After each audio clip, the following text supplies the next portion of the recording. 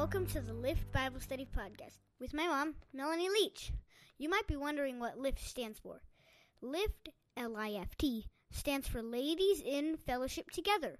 They are a group of regular women trying to live out their Christian faith walk day by day. Hey, y'all. Thank you so much for listening to this podcast. I am Melanie Leach, just like Nicholas, my son, so eloquently put it. I just wanted to talk to you guys this week about Lent. Next week is the beginning of Lent. Next Wednesday is Ash Wednesday. And I know that some of you who are jumping in right now, you may be wondering, why in the world is Melanie talking about Lent? That's a Catholic thing. Well, I would challenge you and challenge that thinking, because Lent is actually an ancient practice of the church that dates back to around the 400s, before the church split. And it was a time to fast and pray. If you think about it, Lent is those 40 days before Easter. So it's a time of contemplation, a time of repentance, a call to repentance, a call to prayer, and a call to fasting. I don't know about you, but I do look at some of the things going on these days, and we live in a sinful world. When is the last time we repented? When is the last time we corporately repented? Thinking about those types of things, and in the past few years, those are some things I've been really considering. Some other practices, not only Catholic, Episcopal, Anglican, some of these other denominations actually do types of corporate repentance, praying for the nation together, asking God to forgive our nation. And time again, we see in the Bible, I just did a study in Nehemiah, where Nehemiah asks God's forgiveness for the sins of Israel. He didn't do those sins, but he's asking on behalf of his nation. And I think that is, we do see things like that throughout the Bible. Moses praying on behalf of the people. Job praying on behalf of his friends. Jesus praying for us.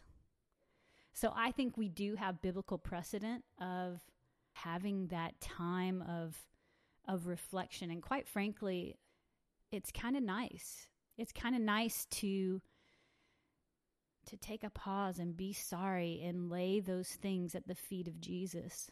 This year, I want you, if you haven't thought about taking 40 days to observe Lent somehow, either through a type of fast or giving something up, or through various acts.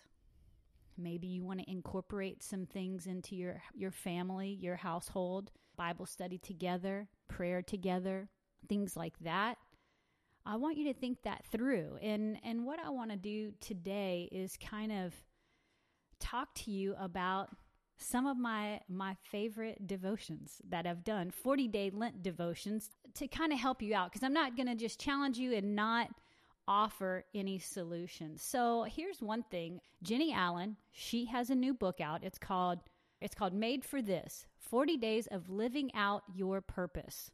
So I actually early ordered this on Amazon. However, I'm never doing that again, because apparently my book got lost. I'm air quoting that. So now I got to reorder it. But anyway, that's my plan. I want to do Made for This because I really like a lot of Jennie Allen's thinking on how we prayerfully plan out our goals and objectives. She has a yearly dream guide that's very similar to the Franklin Covey, how to set out your goals and objectives. And I used to use that and kind of overlay my Christian perspective on that. But Jennie Allen's method incorporates even more, which I actually like hers a lot. So I've been using that in my yearly assessments of my previous year. So that's what made me curious about her 40 days of living out your purpose. And so I'm going to do that. There's one, but my all-time top 5 40-day Lent devotions are these right here. Number 1, The Purpose-Driven Life by Rick Warren. If you have not read this book, You absolutely must. It's a must read. It's so good. And it really lays out, what is your purpose in this world?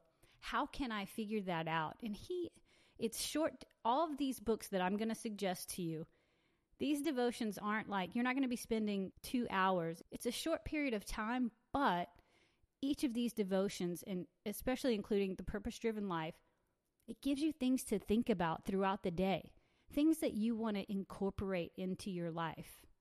So I want you to remember that too. So number 1, Purpose-Driven Life by Rick Warren.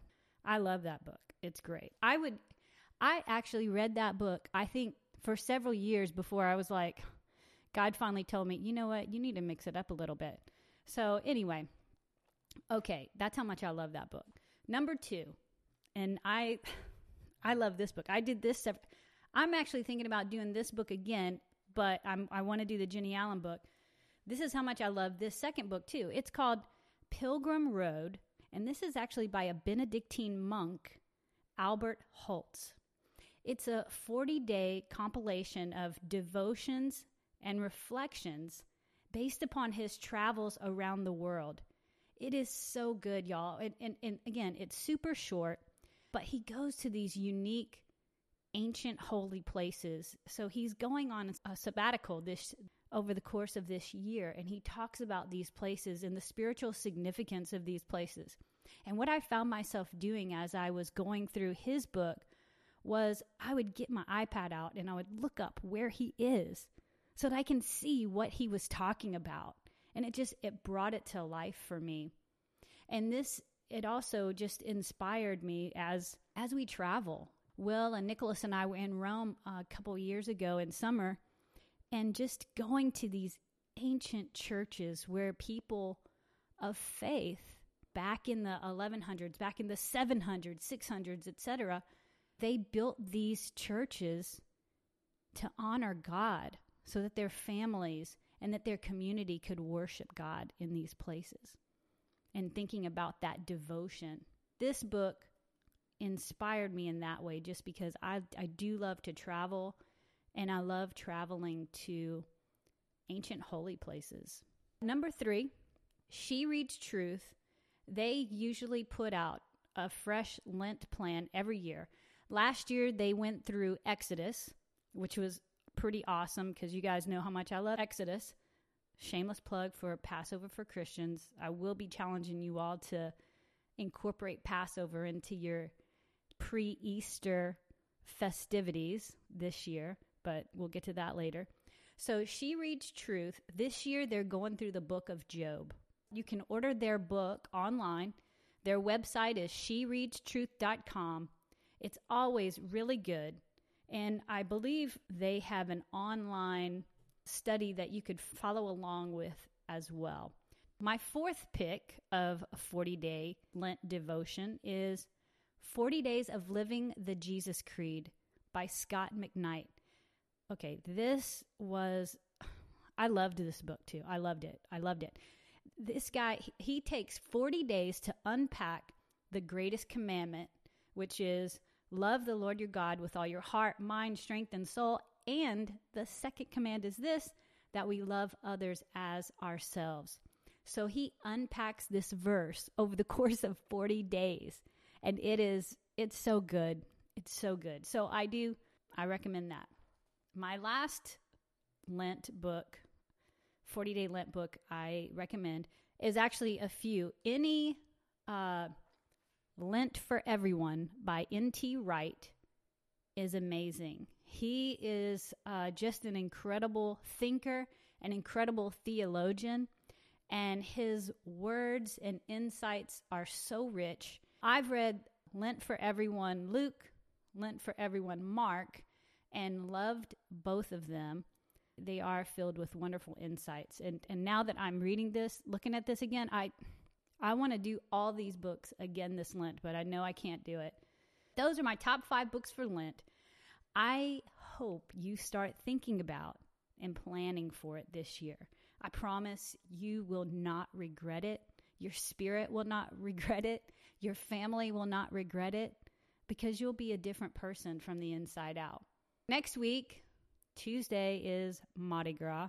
So all my Louisiana peeps listening, enjoy your crawfish, enjoy some fun, crazy times. Get the crazy out, because then we have Ash Wednesday, where we will pray and fast, and it's going to be awesome. If you are around in the neighborhood here, if the weather is beautiful, chances are we'll be having front yard fun. So come on over. We'll let the kids ride their bikes, and we'll just hang out. Probably order some pizza, because I may not be cooking. But I think I will definitely have king cake. So we will kick off Ash Wednesday really good with a nice Mardi Gras bang. Another thing to think about on Ash Wednesday services, I may be going overboard with this, but I want to give you some options to think about and some things to think about. And you know what? Some of these things may not resonate with you at all, and that is okay. That's okay. But for those of you who it does resonate, I'd love to just give you some tools that you can leverage. Most Episcopal, Anglican, Catholic churches have Ash Wednesday services. That's where they place the ashes on your head, and it kicks off the beginning of Lent. And I got to tell you, for the past, I believe this will be my 4th year going to an Ash Wednesday service. Every service has been wonderful. You know, Will and Nicholas and I go, and we just listen to the words to help kick things off. We read through the corporate prayer of repentance, and there's something about reading a prayer together in unison. And I know we're reading it, and I didn't invent that prayer, but the words are words that I agree with. There's something about reading a prayer of repentance and asking for God's forgiveness corporately as a body of Christ. And if you really think about it, the church is right here in you. You are the temple of God. It's not a building. The places where we worship are meant to point us to Jesus. They are not God. When we corporately come together, we corporately seek the Lord, seek more of Him in our lives, our hearts, and in our homes. At this time, these 40 days, we're seeking His guidance. Maybe there are some big decisions that's hanging over your family that you need to pray about. And maybe if they're serious, you need to fast over them. And I would suggest that you do it. Lay it at the feet of Jesus with your tears, with your fasting, with your prayers. If there are any relationships that need reconciliation, lay that at the feet of Jesus. A lot of us were not as familiar with fasting. I know I wasn't several years ago whenever I started looking into Lent and thinking about it. But fasting is a true spiritual discipline. It's a thing. You know, the early church fasted a lot. They were going through some very serious persecution up until the 300s, up until Constantine finally said, okay, I'm a Christian, so it's now legal. It was up until that time, they were thrown into the lion's den. So when you're considering to fast or not to fast, here are some things that you want to think through. Is there something you want to prepare for? So I'm usually preparing for Passover for Christian events in local churches around here. And so a lot of times I'm praying for that. I'm praying for things in my husband's business, praying for God's hand of favor on that. I'm praying for my son. Is there anything you want? Is there anything that you need to change in your life and in your heart? Is there something out there that's happening that you need wisdom for? Is there something in your life like a habit, a grudge, fear? Are you terrified of something? What if this? Is there prejudice that you need to pray through? An addiction, an emotional barrier, any form of excess that keeps you from loving God with your whole heart, your soul, your mind, and strength, and loving your neighbor as yourself. How might you address these over the next 40 days? Create a list as you think these through. God will bring these things to light. And it doesn't have to be like a list of 100 things. I have 5 things that I pray through. There's a quote I put on my family's. We're doing a family devotion through the book of James, and we're talking about prejudice this morning. And I say talking, we're texting, But I put a quote on there. Anne Lamott says this: "You can safely assume you've created God in your own image when it turns out that God hates all the same people you do." Wow. You've created God in your own image when it turns out that God hates all the same people that you do. God loves the difficult people that we find maybe we can't love. That's where we need his help in loving those who creep us out, loving the weirdos, loving those people who are unlovable. Maybe that's what he's calling you to do this Lent and think about. Again, these are things to think about and consider, not to necessarily do every single one. I want whichever ones resonate for you, that's the one the Spirit is nudging you toward. Is there a spiritual discipline you'd like to try? Fast. Maybe only have water over the course of 40 days. Or only eat vegetables. A lot of people do a thing called the Daniel fast during Lent, and I think it's a vegetarian fast. I've never done it, so I don't know, but there's a thing called the Daniel fast. But there are different things that you can do, spiritual disciplines that you can do, and when you're having cravings for that thing you gave up, instead of focusing on that food, focus on your prayers, your five things you're praying for. You lift that up to God during that time. You pray more. On Good Friday, one of the spiritual practices I do is I go over to the Christ Church in Plano. It's Anglican. And they gather a big group of people and split them off into several groups. And they do a time of Stations of the Cross. And you go and you stop at a certain place and you read that scripture. Then you walk to the next area. Jesus is beaten, or Jesus stands before Pilate.